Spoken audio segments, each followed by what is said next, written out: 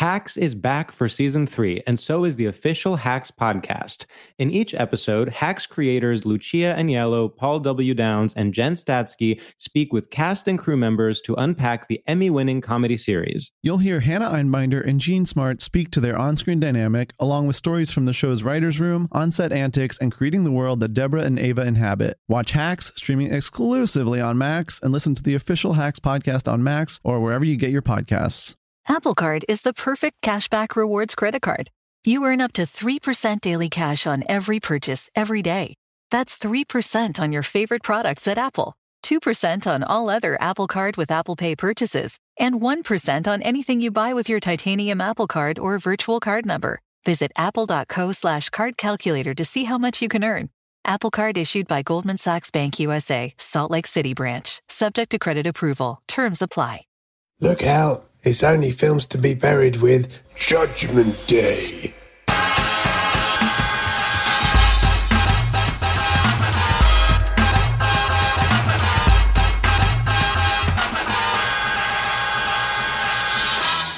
Hello and welcome to Films to be Buried with Judgement Day. My name is Brett Goldstein. I'm a comedian, an actor, a writer, a director, a teriyaki sauce, and I love films.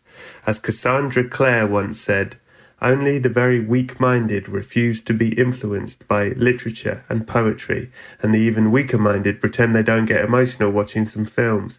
Whoa, hey, you're talking about some of my guests here, Claire. Give them a break. Every week, I invite a special guest over, I tell them they've died, then I get them to discuss their life through the films that meant the most to them. But not today! Because today, my friends, is Judgment Day.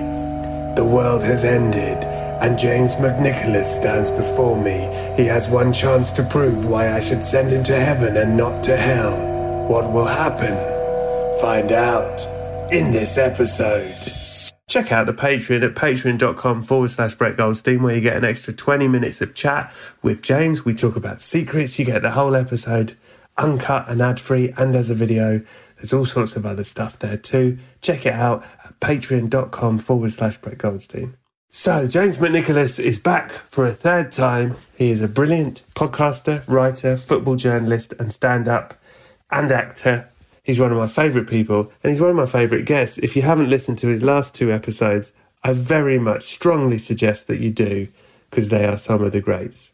We recorded this on Zoom a couple of weeks ago. It's a delight, as ever. I really think you're going to enjoy it. So that is it for now. I very much hope you enjoy episode 223 of Films to be Buried with Judgment Day.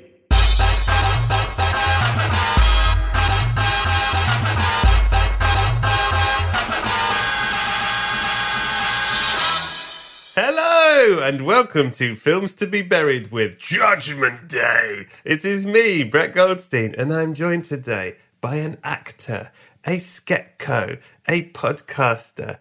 He's a husband, he's a father of a dog, he's a lover, he's not a fighter, he is a legend, and he is one of my all-time favourite guests on the show, which is why I'm having him back for the 3rd time. He's a horrible historyer and a boy. Please welcome, he's also a man. Welcome to the show, the one and only, I can't believe we managed to get him. Here he is, everyone cheer, it's Mr. James McNicholas. Woo! Wow, what an intro. Thanks, Brett. Can't believe you managed to get me again. I think I must be the least famous person to have been on this show 3 times. And I think that's a record I've got a decent chance of holding. I will agree to disagree. You're very well known and respected in your field. You are very popular among the cast and crew of Ted Lasso, who are all fans of your work because they all support the wrong team. And they listen to your disgusting work that you do, your propaganda that you do for that disgusting team. Can we briefly talk about why is that team doing so well? It's really upsetting. It's weird, isn't it? Yeah, I don't know. It won't last, Brett. It's, Now you're talking. That's my boy. Yeah, the pessimist in me says it won't last. But I'm enjoying it while it is. That's the thing. You got to enjoy the journey. I mean, it's quite phenomenal. It is amazing. I know that the Arsenal manager, Mikel Arteta, has watched Ted Lasso. So maybe in a way, this is your fault. Fuck. I don't know if that's occurred to you as a possibility, but... Fuck. Yeah, like all season long, Arsenal are going to win the league, and you're going to be like, how did they do it? How? And then one day you'll be filming at the Emirates Stadium, go in the dressing room. There'll be a believe sign. Believe above the door. No! I did this to myself. Too hard. Yeah. Fuck. Okay. But it must be a real treat for you as someone as hardcore as yourself, and you've had a difficult time of it. It must be really something. And are you enjoying it, or are you spending the whole time going, it won't last, it will go away, this is a one-off? That's the reason I'm saying that's because I'm enjoying it so much. You know, I'm scared that the spell's going to break and we'll turn back into a big footballing pumpkin carriage thing. But no, I'm really enjoying it, and we've suffered for it, Arsenal fans. You know, we were figures of fun for so long. So I'm glad that the supporters have got something to cheer for once, and let's hope it lasts.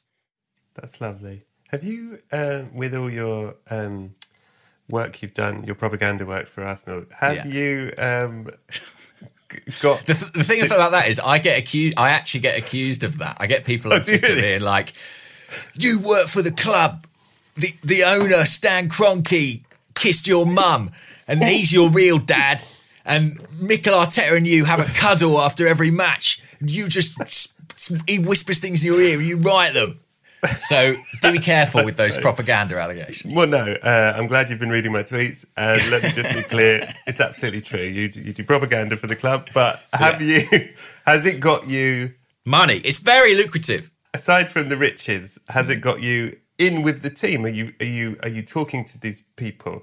Are you close with them? Has that changed your relationship with them? Yeah, they're much more like real people to me now.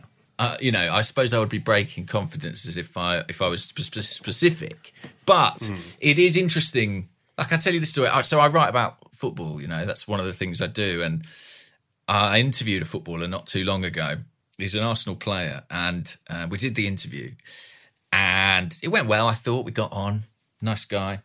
And then afterwards, it sort of got back to me that this particular player had said, I didn't realise... it was going to be that journalist and that publication. I was writing for The Athletic. And he said, if I'd known it was going to be them, I wouldn't have done it. And I was like, why? Why did he say that? And he said, well, apparently 4 years ago, you wrote a piece where, or one of your colleagues, he wasn't sure, wrote a piece where, you sort of slightly criticised the player and used some stats and said maybe he wasn't playing particularly well. And it was just a really interesting thing where you're like, oh, wow. He remembered that. Not only did he read it, he remembered it. And he bore that grudge. Beast, may I ask you something? Tell me one of the bad reviews that you got many, many years ago at the Fringe, and I bet you can do it word for word. Yeah, of course. And that is one of the great sort of paradoxes and contradictions of my life, is that I'm a performer. And when I perform, I would say I hold my critics in complete contempt. And yet, I am effectively a football critic. And so reckoning with that duality is a constant internal battle. I am my own enemy.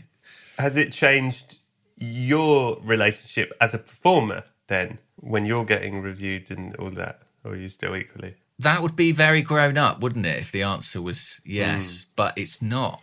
I think I genuinely... I sort of said it with a ironic tone that I hold them in contempt, but it is kind of true. Like, I ultimately feel like, what they're doing has not a great deal of worth. I know this is my ego, my prickled ego after criticism probably, but yeah, I do sort of think, oh, well, we're the ones doing it. What do you know? Yeah. Get up on stage. But I'm sure that's how footballers think of me. Kick a ball. I can't. I'm rubbish. But... So, yeah, it hasn't really led to a kind of appreciation. What are you like with critics? Do you like critics? They keep giving you awards, so I imagine you've sort of come round. Yeah, at the moment, I seem to think they're all right. Do you know what? I think it's so difficult. I don't... Sometimes I'm like, the person making the art should never read the reviews, because it's a discussion happening about you and your work. I don't know that you should be in on. Yeah, it's not for you, is it? It's not designed for your validation. I know that that's how it feels as a performer, but a review exists to inform the public of whether or not they might enjoy something. I don't know. Sometimes you have to follow the trail. If you've been hurt by a critic, like, follow them home and well, the problem see is that they're quite unhappy, and you go, oh, okay, you're an unhappy person. The problem is as well that, like, obviously, if you're going to sort of disregard criticism, it means you've got to disregard the positive reviews as well. But I think you do anyway, right? As in, I think that's the point, is that if I ask you, give me a line from a bad review you've had, you could. But if I say, tell me about your great reviews, could you word for word them? Actually, you probably could. I don't know. Can you not see? I've got all those written on the walls behind me. They're tattooed across my body. No, I know what you mean. My irritation with reviews often is like commercial. So if you're doing a show, especially in, say, Edinburgh, you're sort of dependent on the reviews slightly to sell the show. Yes.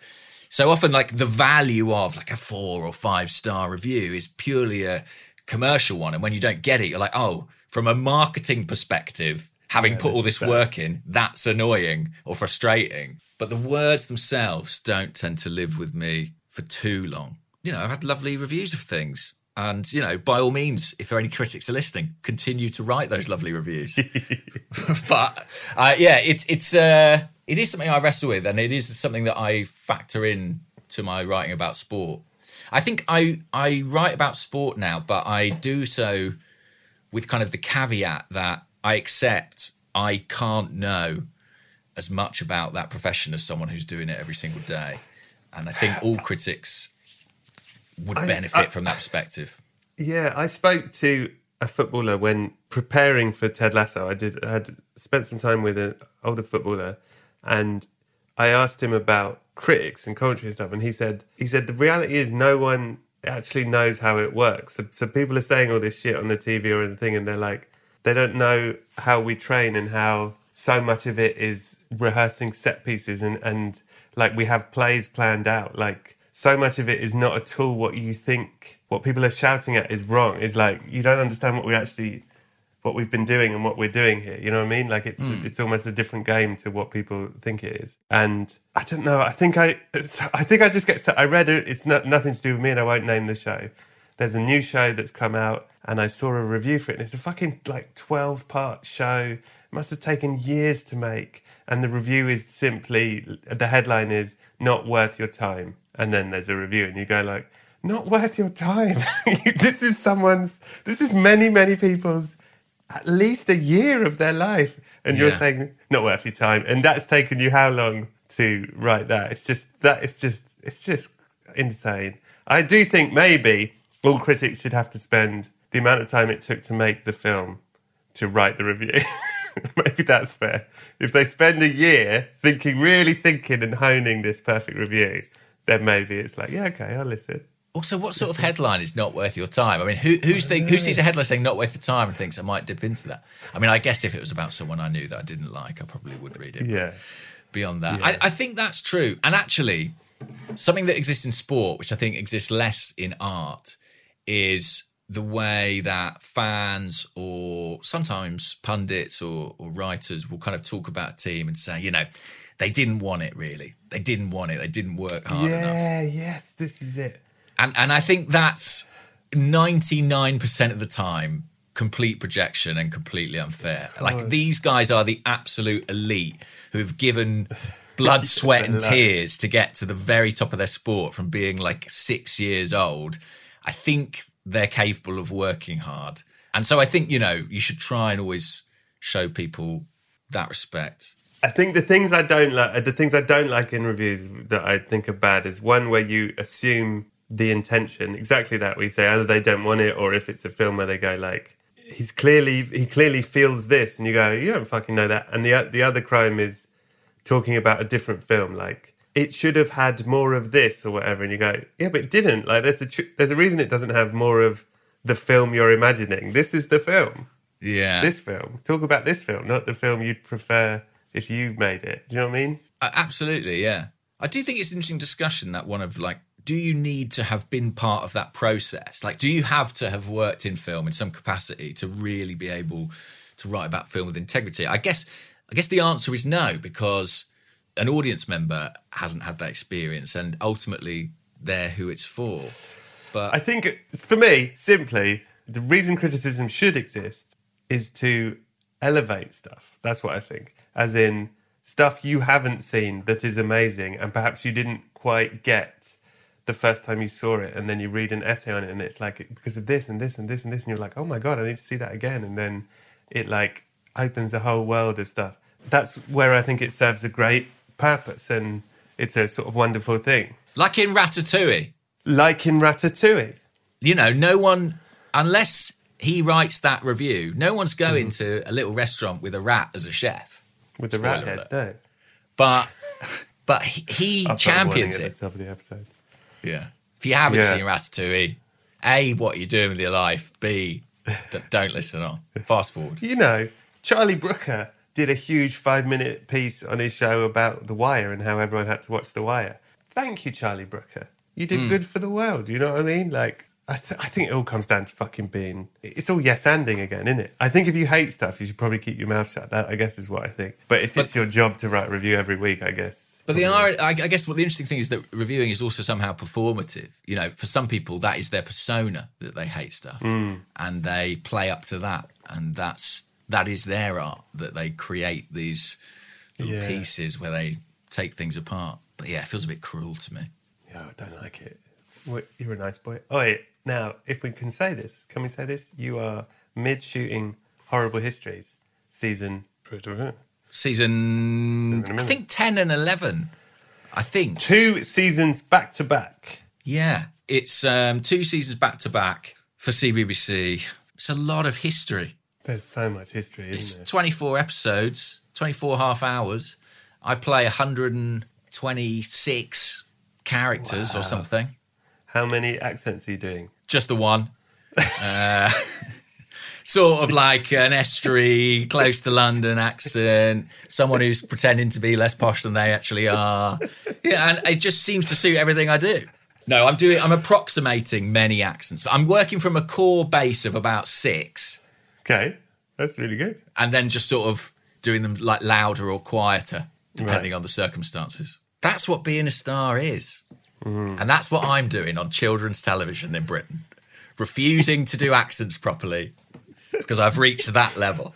You're a bloody hero and an inspiration to us all. Thanks, mate. And how is as we know, to the long-term listeners and fans of James McNicholas, you will also know he is still married to Camille Udon, who is the other favourite guest of the show, and a woman with huge death anxiety and fear of flying. But don't we have a laugh?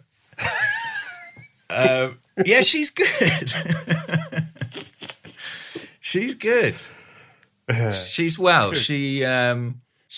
I think she won't mind me saying because she's started having therapy now. I think she's maybe talked about that on here before, and I think it's really helped to get a handle on it. She had a session in this very chair a few hours ago. It's still warm with her anxiety. Wow. I can feel it. Has it, if I may ask, has her doing therapy changed your relationship? Changed the way she talks with you? Has it made things? Has it led to better things, worse things? Has there been an argument because of therapy? Has it made things easier? How would you describe it? It's really interesting, isn't it? Because like, if you've ever been in a relationship with someone who's been going to therapy, I think you sort of definitely know when they've been. Like even, normally it's the same time every week, whatever it might be, but there is a tonal difference before and after. A lot of chat about boundaries all of a sudden. Yeah, a lot of chat. Yeah, she keeps trying to break up with me afterwards. I don't know what sort of advice she's getting. No, I like this therapist because I find that afterwards, if there's been like a disagreement in the week or something, we're not seeing eye to eye on, 9 times out of 10 after the session, that is resolved in some way. So fantastic. I don't know. I'm obviously not privy to what goes on, but my experience of it is that this therapist is sat in there saying like, he's a good bloke, this James. You want to give him a break, to be honest. I mean, and you're not slipping the therapist money. Yeah. No, I don't even know who it is. I mean, I've never met them, of course. But great. Maybe they're a fan of my podcast. I don't know. Yes. Maybe they love Horrible Histories. Maybe it's Arteta. Maybe it's Mikel Arteta. But they always seem to be... I'm coming out all right of it so far. Fantastic. Which is good. That's ideal. Nothing better than the therapist taking your side. No greater win. That is the biggest win in a relationship, I think. Yeah. I fucking told you. Yeah. Great, lovely. Oh, I'm very happy for you. What happens sometimes, though, is like, I mean, I think all relationships have this, but, you know, sometimes Camille might say, oh, my therapist says this. And I'll be like, I said that 3 weeks ago. Do you know what I mean?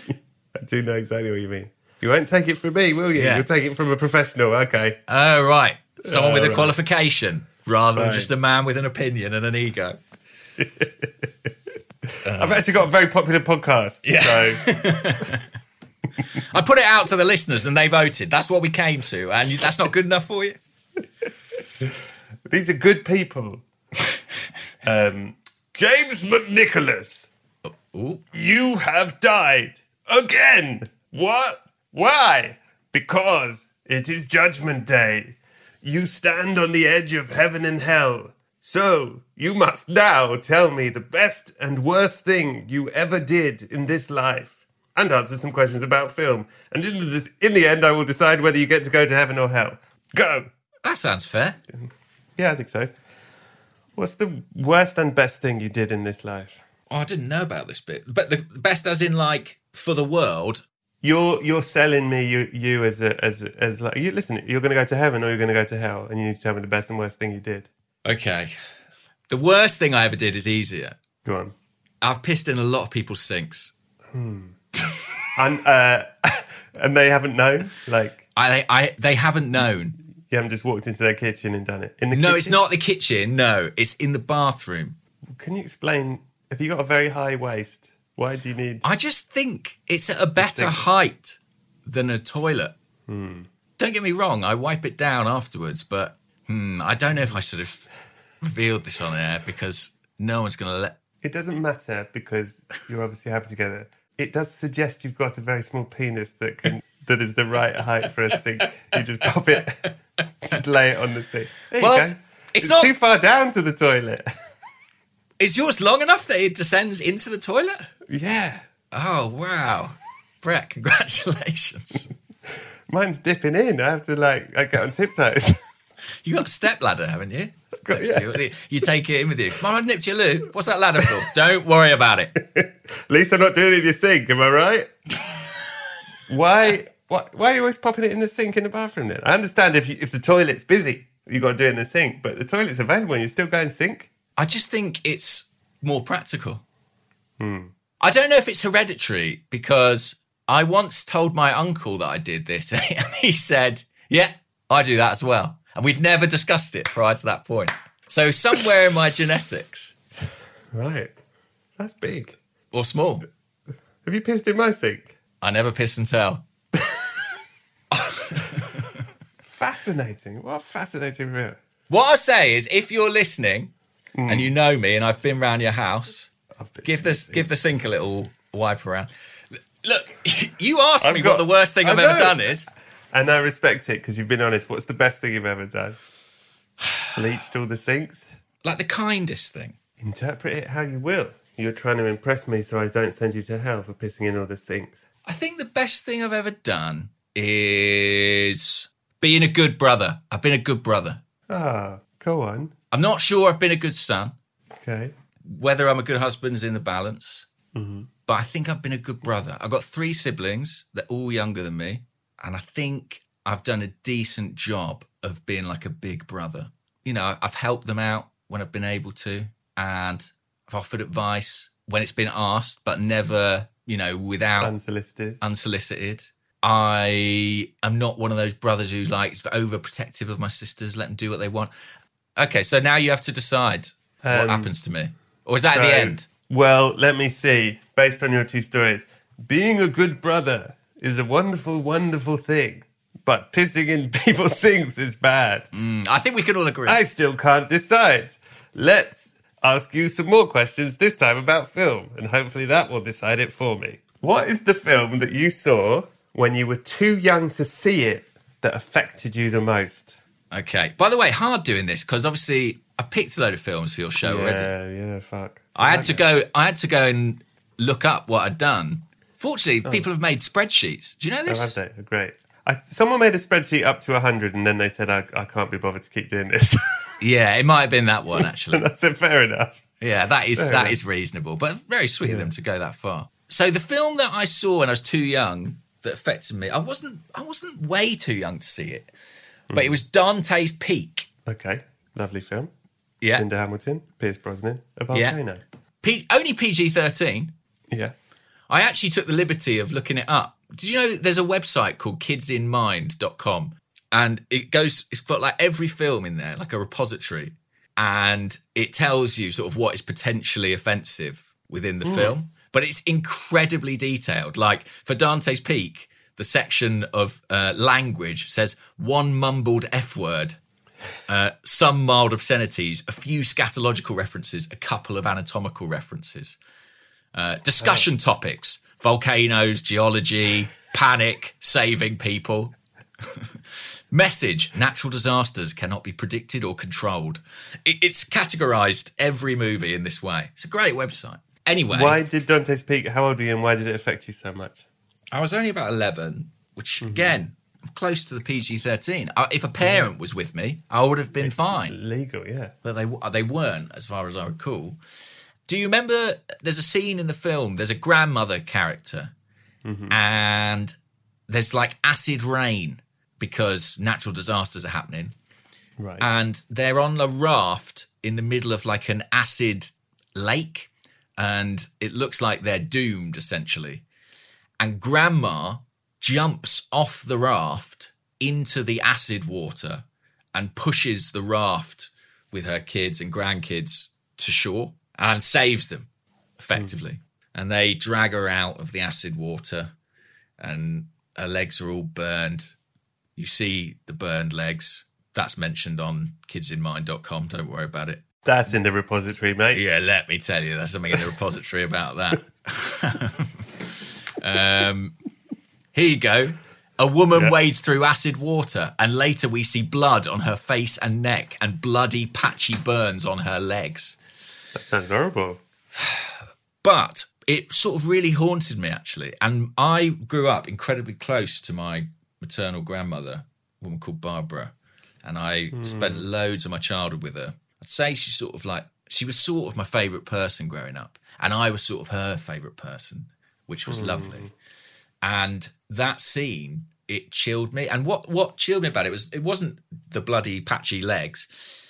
It was the self-sacrifice that made me so like emotional that I almost couldn't get a handle on it. And it was the first time I really understood that idea of like a parent or a grandparent being prepared to sort of sacrifice themselves for their loved ones or, you know, their children and grandchildren. And it stayed with me so much that I remember as a kid when I wanted to not go to school, I remember there was a time that I had to motivate myself to cry. It wasn't because I was acting at that point in time. It was just like, I think I need to get some sympathy off mum or dad. And when I used to like really try to cry, I always used to think, just imagine that's your grandma jumping off the raft into the acid water, and it would bring me out in floods of tears. So But the thing is, we're talking about critics and stuff. That's so fascinating, and this is why there shouldn't be reviews, because Dante's Peak is considered a piece of shit film, and that is a real profound thing that happened to you from that film. Like, amazing. Yeah. No one's thinking Dante's Peak's going to really affect you and stay with you for your whole life, and yet here we are. Well, let's not forget, I am the man who said, I think last time I was on, that the most romantic film I've ever seen was Casper. So Yeah, it is, though. I mean, that's fair. There's going to be some unconventional choices. But Dante's Peak, yeah, it stayed with me. I love that. And I was young and I was prone to being affected by it, and I was very affected by it. There you go. I love you and your grandma. She was in your show, famously. She was in my show. She's good. She's good value. If you could play one character in a film, which one would it be? I'd need to be a bit older. Okay. But the character is called Randy the Ram Robinson, and it's played by Mickey Rourke in The Wrestler. You want to be the wrestler? I want to be the wrestler. Interesting. I mean, obviously, like all comic actors, my reflex is to go like the Joker, because I think every comic actor's like, I could do a great Joker. There's like a darkness in me that people haven't really seen yet, and like if I just get the opportunity, it could really like change perceptions of me. But I thought that was a bit of a cliche, and I also thought you're putting yourself in competition with some pretty good actors. Pretty decent performances there. There's like a real heritage around that part. But I've chosen the wrestler, and the reason being is that sort of a secret passion of mine. I love wrestling. I love it. Did not know this. Yeah. It's quite a sort of low-key thing, but I love it. I'm fascinated by it. This is why you're really good value on this year, because it's a new massive revelation every time. And we've known each other years. I've known you for years, and you've never once mentioned wrestling. Honestly, on my life, Yeah. I'd say once a month, I say to Camille, I'm packing it all in and becoming a wrestler. At least once a month. You'd be a fucking great wrestler as well. I know. And that's why I need to play one in a movie. No, the reality is, it's not going to happen now. I've accepted that. I'm not going to be the WWE champion. But I won't hear talk like that around here. But I think I would love... Because the other thing is, you've got to think, it's not just about the finished article of the film. It's how much am I going to enjoy the process? And presumably, Mickey, when he played that part, had to go to like a wrestling school and get slammed on a mat and chucked around and learn how to throw a wrestling punch. And I would love that aspect of it. Like, I would honestly... It's a dream of mine to train to do that. I can talk more about why, because I think it makes perfect sense. I'm someone who's in the entertainment industry, but I also love sport. And where those two things meet, so like story and character, but the sort of live atmosphere and the drama of sport is in wrestling. That's where they intersect. Yes. So I love it. It's like manufactured drama. I love the pageantry. I love the spectacle. I respect the people, the athletes who do it. They work really insanely hard. Like, it's not like other sports. There's no off season. They work like several nights a week. Their bodies get battered and bruised. And that's obviously what happens in the movie. You know, it's a guy who's at the end of his career. And it's actually, I don't know this for a fact, but there's a great documentary film about wrestling called Beyond the Mat, which I really recommend. And it focuses in part on a real wrestler called Jake the Snake Roberts, who was like a big deal in like the 80s and early 90s. And I feel like Mickey Rourke's interpretation of this character is in part based on Jake the Snake Roberts. He's like a man whose life has sort of slightly gotten away from him, and he's kind of caught in the mystique of this persona that he's created, but his real life, his family is kind of disintegrating around him. And that is a theme of that movie as well that I really am interested in. And another reason I'd love to play the part is that idea of like, when do you give up? When are you ready to relinquish that part of your life? When do you give up doing propaganda for Arsenal and become a wrestler? I guess is what you're...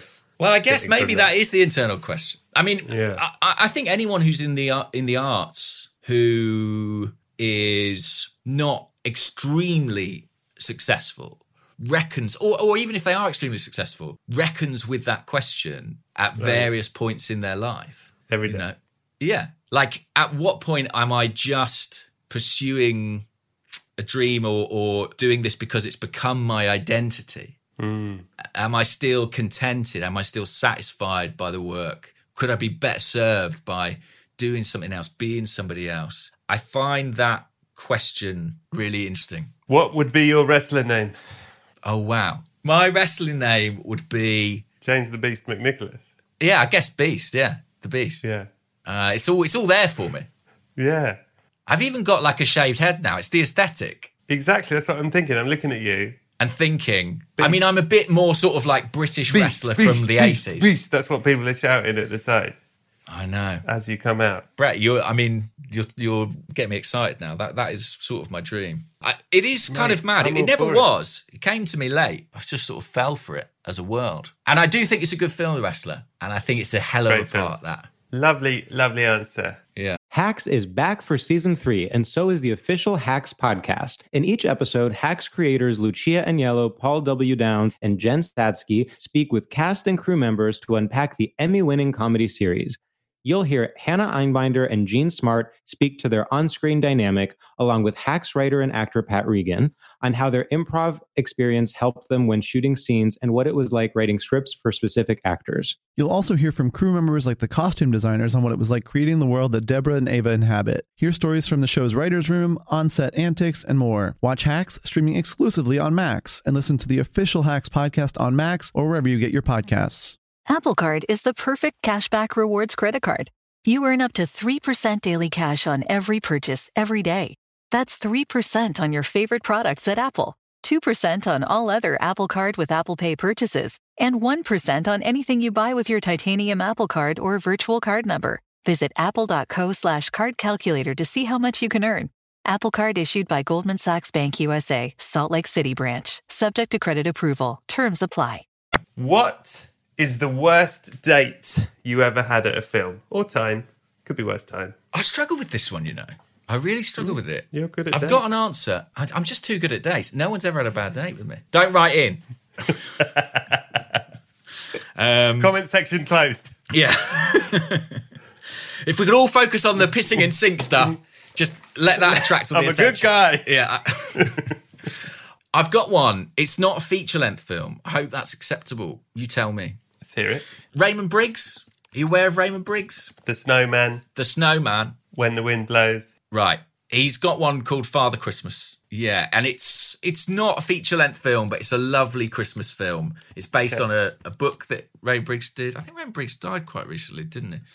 And it's brilliant. And it's a Christmas tradition in my house that we watch it on Christmas Eve, in my childhood house growing up. And one Christmas, about, 10, 12 years ago, when we were all sort of getting a bit too old for that to be a thing, we had a big row as a family in the house on Christmas Eve. Just like over nothing, like, well, you said we weren't doing presents this year, that kind of thing. And you hadn't brought any presents. I get it. Okay. Yeah. And somebody said, right, well, we haven't, and guess what? We haven't watched Father Christmas. So that's Christmas ruined, sort of thing.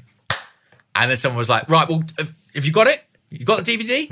Right, well, we'll put it on then. And we put it on and sat, not making eye contact, in awkward, like, stiff silence for 32 minutes or whatever it is of Father Christmas going around like, oh, get all the presents ready.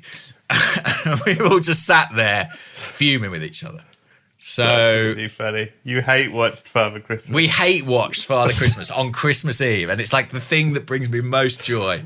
And we sat there being like, right, well, I suppose we'll watch it then. Yeah, well, we will watch it then. Well, I suppose we'll have a fucking mince pie while we're doing it, will we? Yes. Like that. I'm enjoying this. You're enjoying this? Happy Christmas. This is so festive, you fucking piece of shit. Maybe I'm not a good brother. I don't know.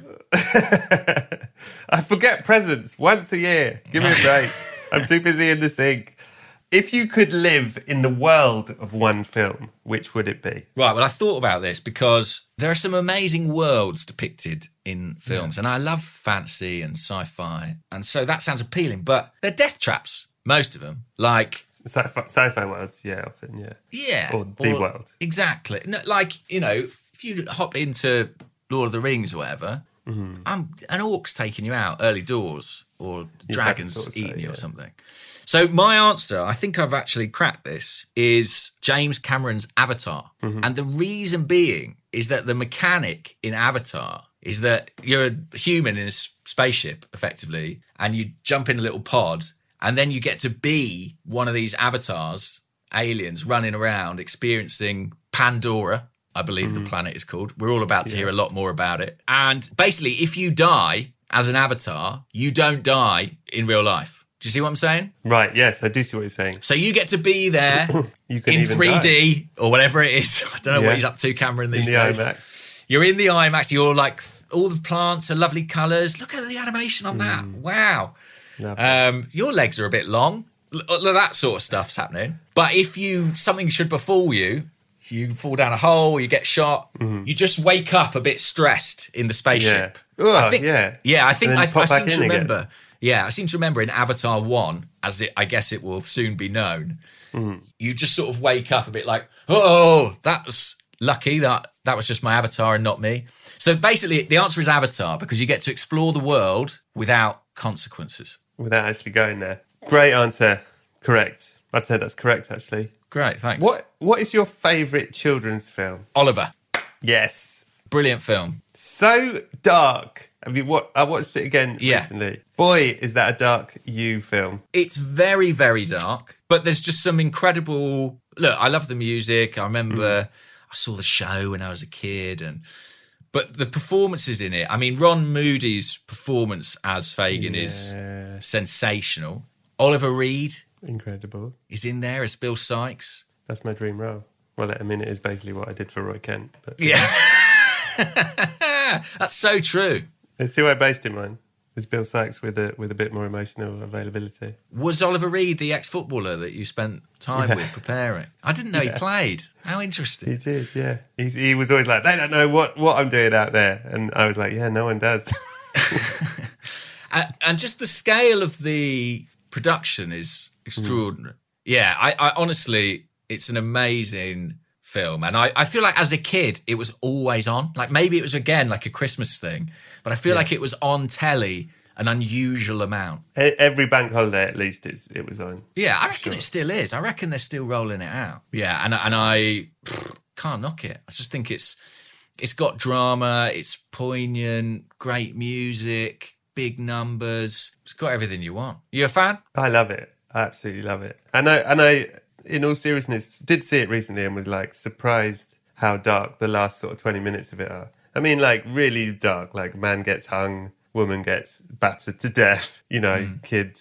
There isn't really a happy, he just sort of is returned to these people that will look after him, but it isn't, it's kind of weirdly sort of... He's still been through a lot of trauma at the end. Yeah, he's been through, it's quite a melancholic end. It isn't like a sort of yay ending. It's like, oh God, I mean, I hope he's going to be all right. They've all been through quite a lot. He'll need some therapy, that's for sure. He's going to need so much therapy, but if it's Camille's therapist is going to say, well, Bill Sykes was probably in the right, actually. Hang on, am I Bill Sykes in this relationship? Of course you are, look at you.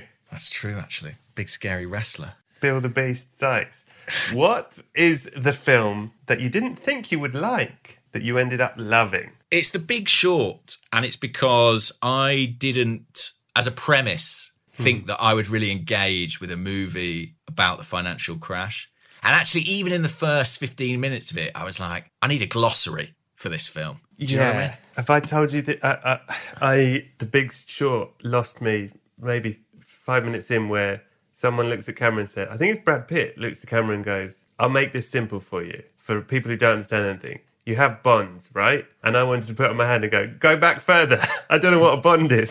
Yeah, that's true. You've just simplified it and I've already lost. I'm lost on step one of your simplifying. Well, I didn't see it in a cinema, and I think that was crucial, because if I recall correctly, at those points in the movie, I was pausing and Googling stuff. Now, smart. You could argue the movie hasn't successfully done its job if I'm having to Google it. But I think maybe most people, Brett, with like real jobs, know what bonds are. Yeah. I think we are the exception, not the rule. We just think it's a spy. We're like, what? Yeah. Talking about bonds.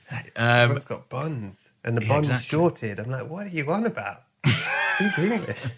But in the end, it won me round. And listen, I mean, I should have known really, because it's Adam McKay and I've liked a lot of his stuff, and I only saw it quite recently.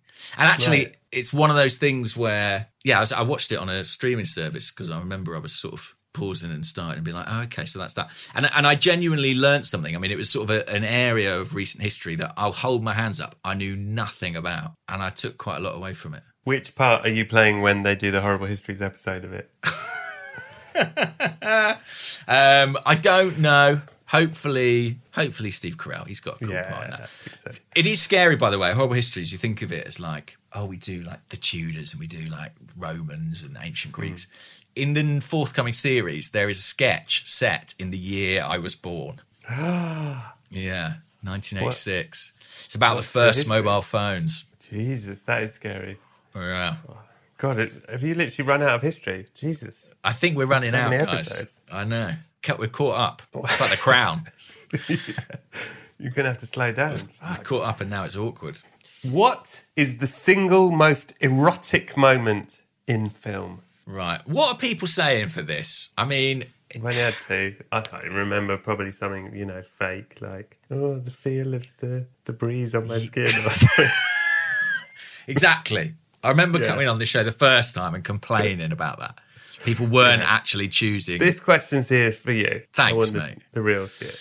Well, you know what's interesting is that out-and-out sex scenes in movies, I don't think are often hugely erotic. I don't know if you feel the same, but I just feel like there's the eroticism, for me at least, often exists in like the tension. Yeah. The one I've chosen, have you seen a movie called Don John? Yes, I have. And I think it was wildly underrated. It's a brilliant and I was film. amazed it wasn't a hit. It's a great film. And I think he's really good, Joseph Gordon-Levitt. I think he directed Me it. too.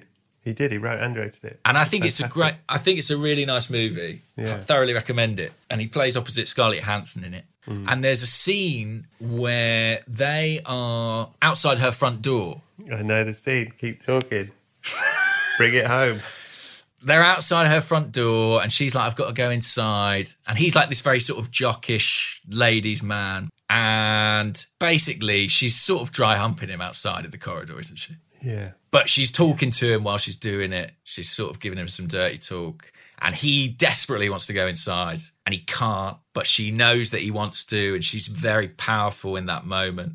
And this guy who's like the consummate ladies' man is sort of slightly brought to heel by Scarlett Johansson's character. And it is incredibly charged and erotic. And it feels very real, crucially. Yeah. Like, it's a credit to their performances because it feels like a true private moment.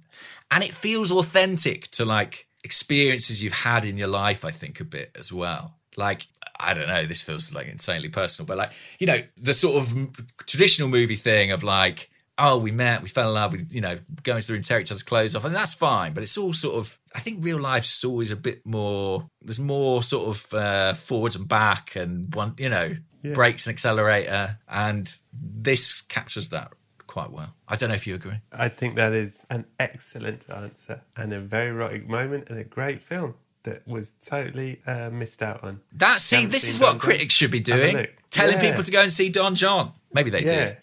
Which film you don't care about as a whole has a single sequence that you love? So you don't like the film, but there's a bit in it that you're like, that's fucking one of the great bits. Small Soldiers. Yes.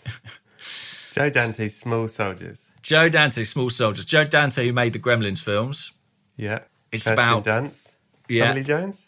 Yeah, he's the voice. It's about some sentient toys, effectively, that are at a war with each other. I think the plot is that the military develop some sort of AI, military, highly intelligent microchip, and it gets implanted either by accident or by design into these children's toys, and they end up in a house and go haywire. And there is a sequence or a scene where the sort of bad toys, they're called the Commando Elite. I think Tommy Lee Jones is the leader. And they're hanging out in a garage, and the young lad in it and Kirsten Dunst sort of escape from the house, and they're like, we're away from the nasty toys. Everything's fine. And then the garage door blows off, like a hole gets blown in it. And that song by Edwin Starr that goes, war, huh, yeah, what is it good for?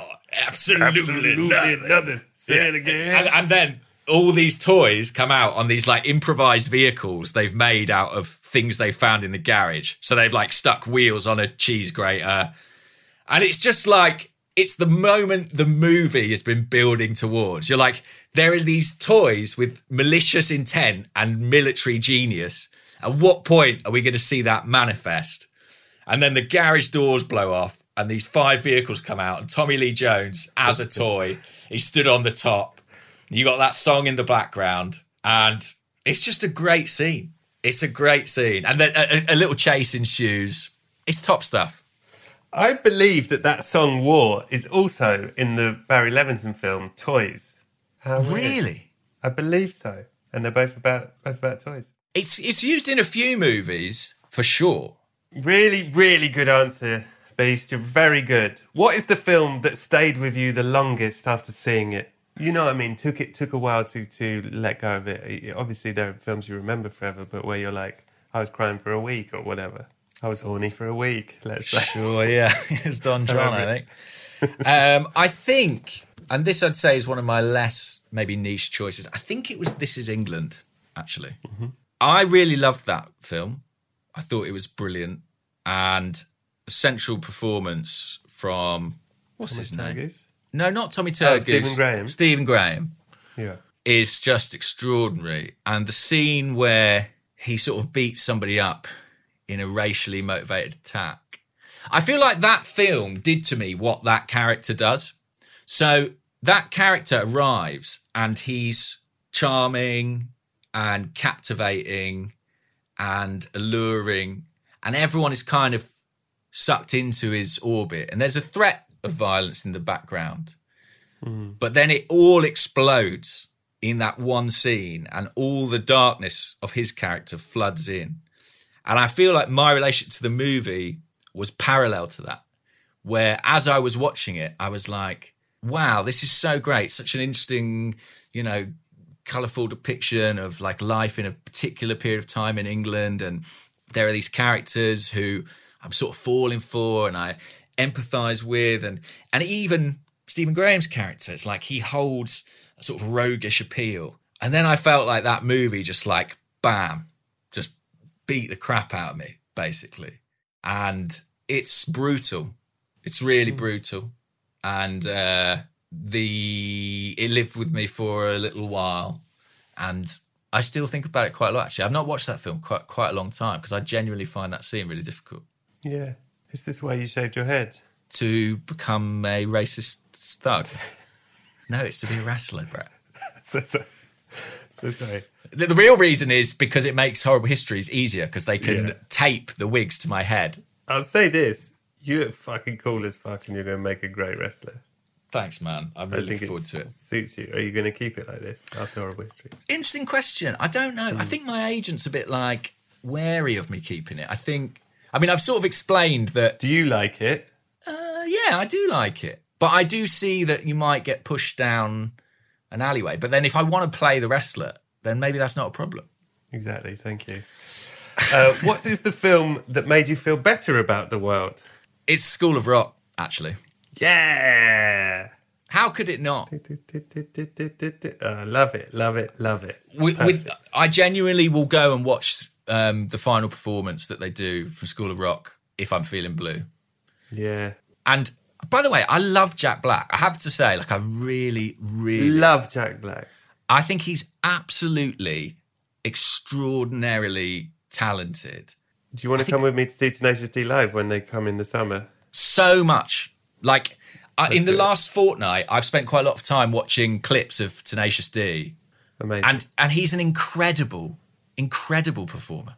He really is. And I think he's great on screen. He manages to sort of be big and wild and crazy, but it never feels out of place. And what I love about this movie is how earnest it is, how unapologetically earnest it is. There's no veil of irony to it. And it would be so easy for there to be. Yeah. And I guess that shouldn't be a surprise. If you look at Richard Linklater's other films, there is that earnest quality, I think, that runs through them. That's true. Yeah. And I think that... Yeah, he's not a snarky guy. No. And I think, and genuinely, as someone who's sort of professionally snarky, I think as comics, we're often quite professionally snarky. As I get older, I'm increasingly interested in how can we just be finding permission to just be earnest and for that to be okay for me. And and I think you're very good at that, actually. I think you're pretty good at that. Mm-hmm.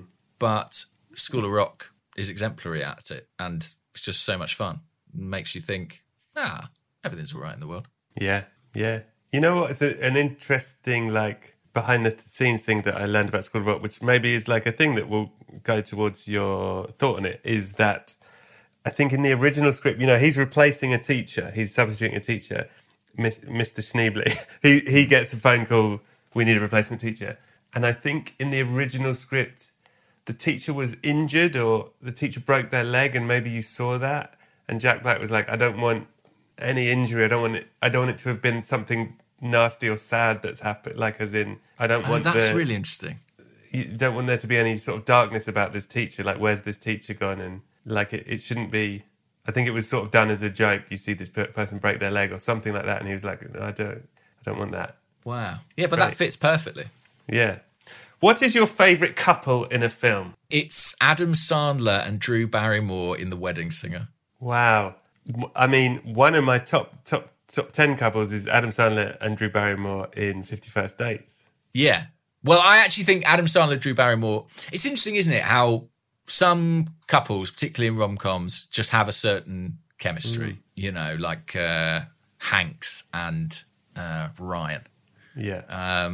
And I think those two, Sandler and Barrymore, are so, again, believable on screen. Like, their relationship feels so real. But in The Wedding Singer, there's just a couple of things. I mean, it's a film I really loved, like, when it came out. And I was only young and I really enjoyed it. But there's a couple of things, like, they're friends, they're proper friends. She's like a good friend to him, and he goes through a breakup. And I always am drawn to that because my own relationship is like that. We were friends first and, you know, sort of nursed each other through breakups as friends and then ended up getting together. So I've got a soft spot for anything like that. It sounded like I was going to cry then, but actually I just had a cough. But there's also a little bit in that movie that really stays with me. I don't know if you remember, but I think he's just been left at the altar and he tells Drew Barrymore he's written a song. Yeah. And I think the song is called Somebody Kill Me Please. It's really great. It's really funny. It's like starts as like a gentle ballad and it ends with him just like screaming into the microphone. I think the lyrics are, I want to die, pretty please, somebody kill me. And the camera cuts back to Drew Barrymore and she's sort of, as it's been progressing, she's sort of looked a little bit alarmed. But when it sort of gets to the end and he's at his most broken, she's sort of smiling. Yeah. Like, she says, like, that was great. And she's kind of laughing at him. And when he is at his most ugly and his most broken, she sees something sort of funny and gentle in that when he's screaming abuse about somebody in a song. And I think that's a great quality in a couple. What film inspired you to do something?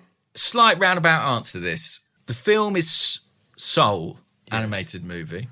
One of the all-time greats. And the interesting thing about it is that the message of that film is kind of that it's not about doing one thing, you know, having these great dreams and ambitions, but it's about appreciation of life in its moment-to-moment experience. And I think because of who I am and the work I have done or do and kind of work I've wanted to do, I've always thought about my life in terms of like, if I could just get that job, if I could just play that part, if I could just get that script commissioned, if I could just persuade that footballer that I'm not a wanker.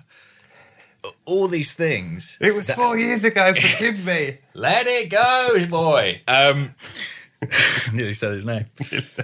Nearly said his name. They'll be listening to that. The Arsenal fans will be like, listen, who was it? I've always been sort of guilty of thinking about my life in terms of those achievements and milestones. And that's obviously what character Joe in Soul goes through, where his focus is so on, I've got this big break, this potential big break. And he kind of pursues it almost at the expense of everything else. And there's that incredible scene where he sits down at the piano and he plays a piece of music. It's called Epiphany. And it's it's co-written by Trent Reznor, who's the guy from like Nine Inch Nails. Yeah. And in that, I think as he's playing it, or just before he plays it, he sort of has all these like trinkets from his experiences in his life. And he realizes that, you know, this thing that he's got on this pedestal as this ultimate dream and goal and ambition, that's not why he's here. It's not defining.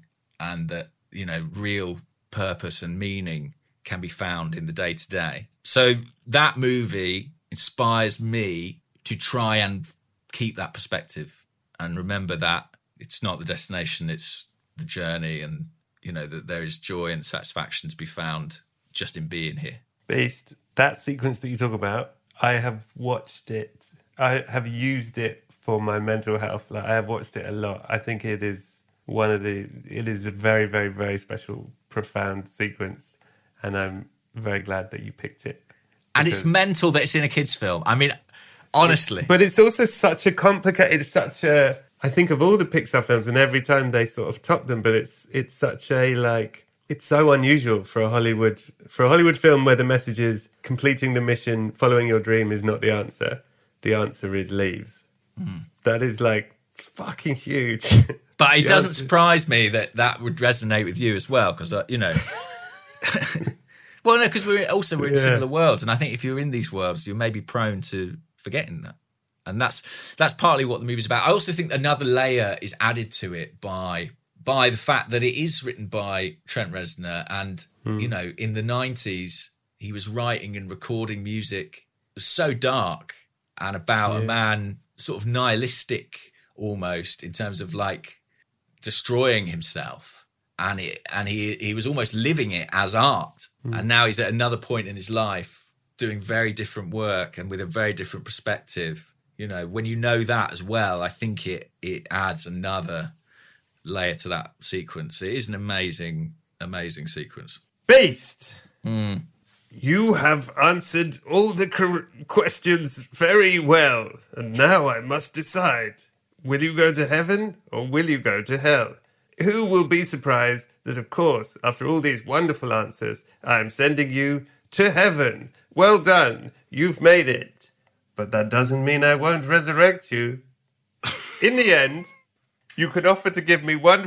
Oh, no, I missed a bit. In the end, you can offer to give me one film that is meaningful in the hope I will spare you. Then I will make my final decision. No spoilers. I've sort of already made it. Okay. It's got to be Soul, hasn't it? It's got to be Soul.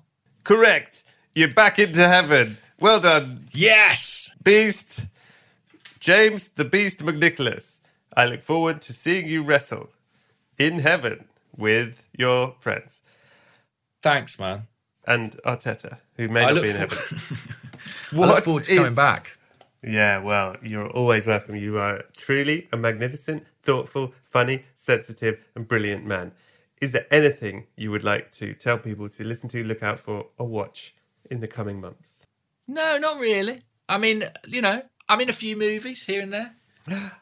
But I won't tell you which, and then people will just be like, that's that guy from Brett's podcast. No, and listen, go and watch Don John.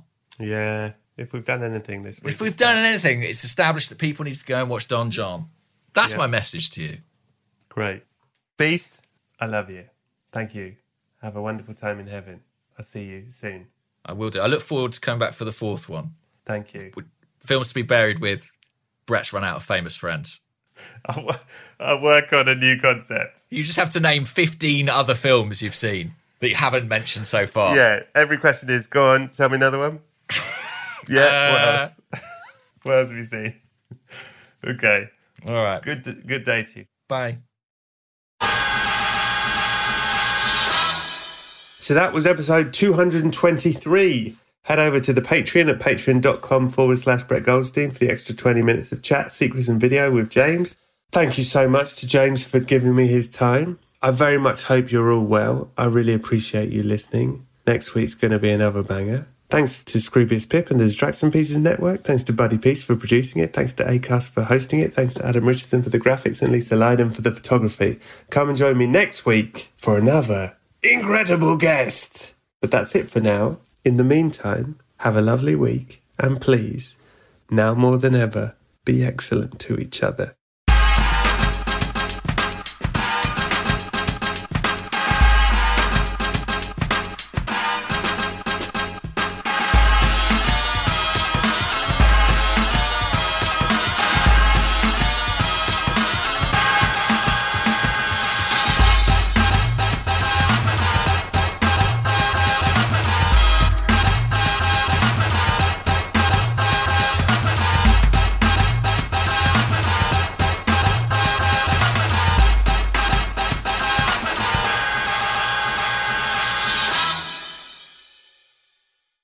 Are you still searching for your perfect place to call home? Well, now is the time to buy at Fisher Homes. If you're looking to move in before the end of 2024, May could be your last opportunity to start building your dream home and close before the year's end. If you're hoping to move in even sooner, Fisher Homes also has homes that are move-in ready and waiting for you, where you can start enjoying the benefits of homeownership even faster. Schedule your personal tour with a new home advisor today at FisherHomes.com and make this spring the season you find your perfect home sweet home. Maureen, your Canva presentation looks brilliant. Thanks, Brett. That's because I used AI-powered Canva presentations. I just described what I wanted and Canva presentations generated the perfect slides. You can even make a talking presentation for people to watch on their own time. Check this out. Recording. 101 Reasons Why Beaches is the Saddest Film Ever Made by your neighbour Maureen. Is it easy to use? If you can use a computer, you can nail your next work presentation with Canva presentations at canva.com, designed for work. Oh, thanks, my neighbour Maureen. Yeah, thank you.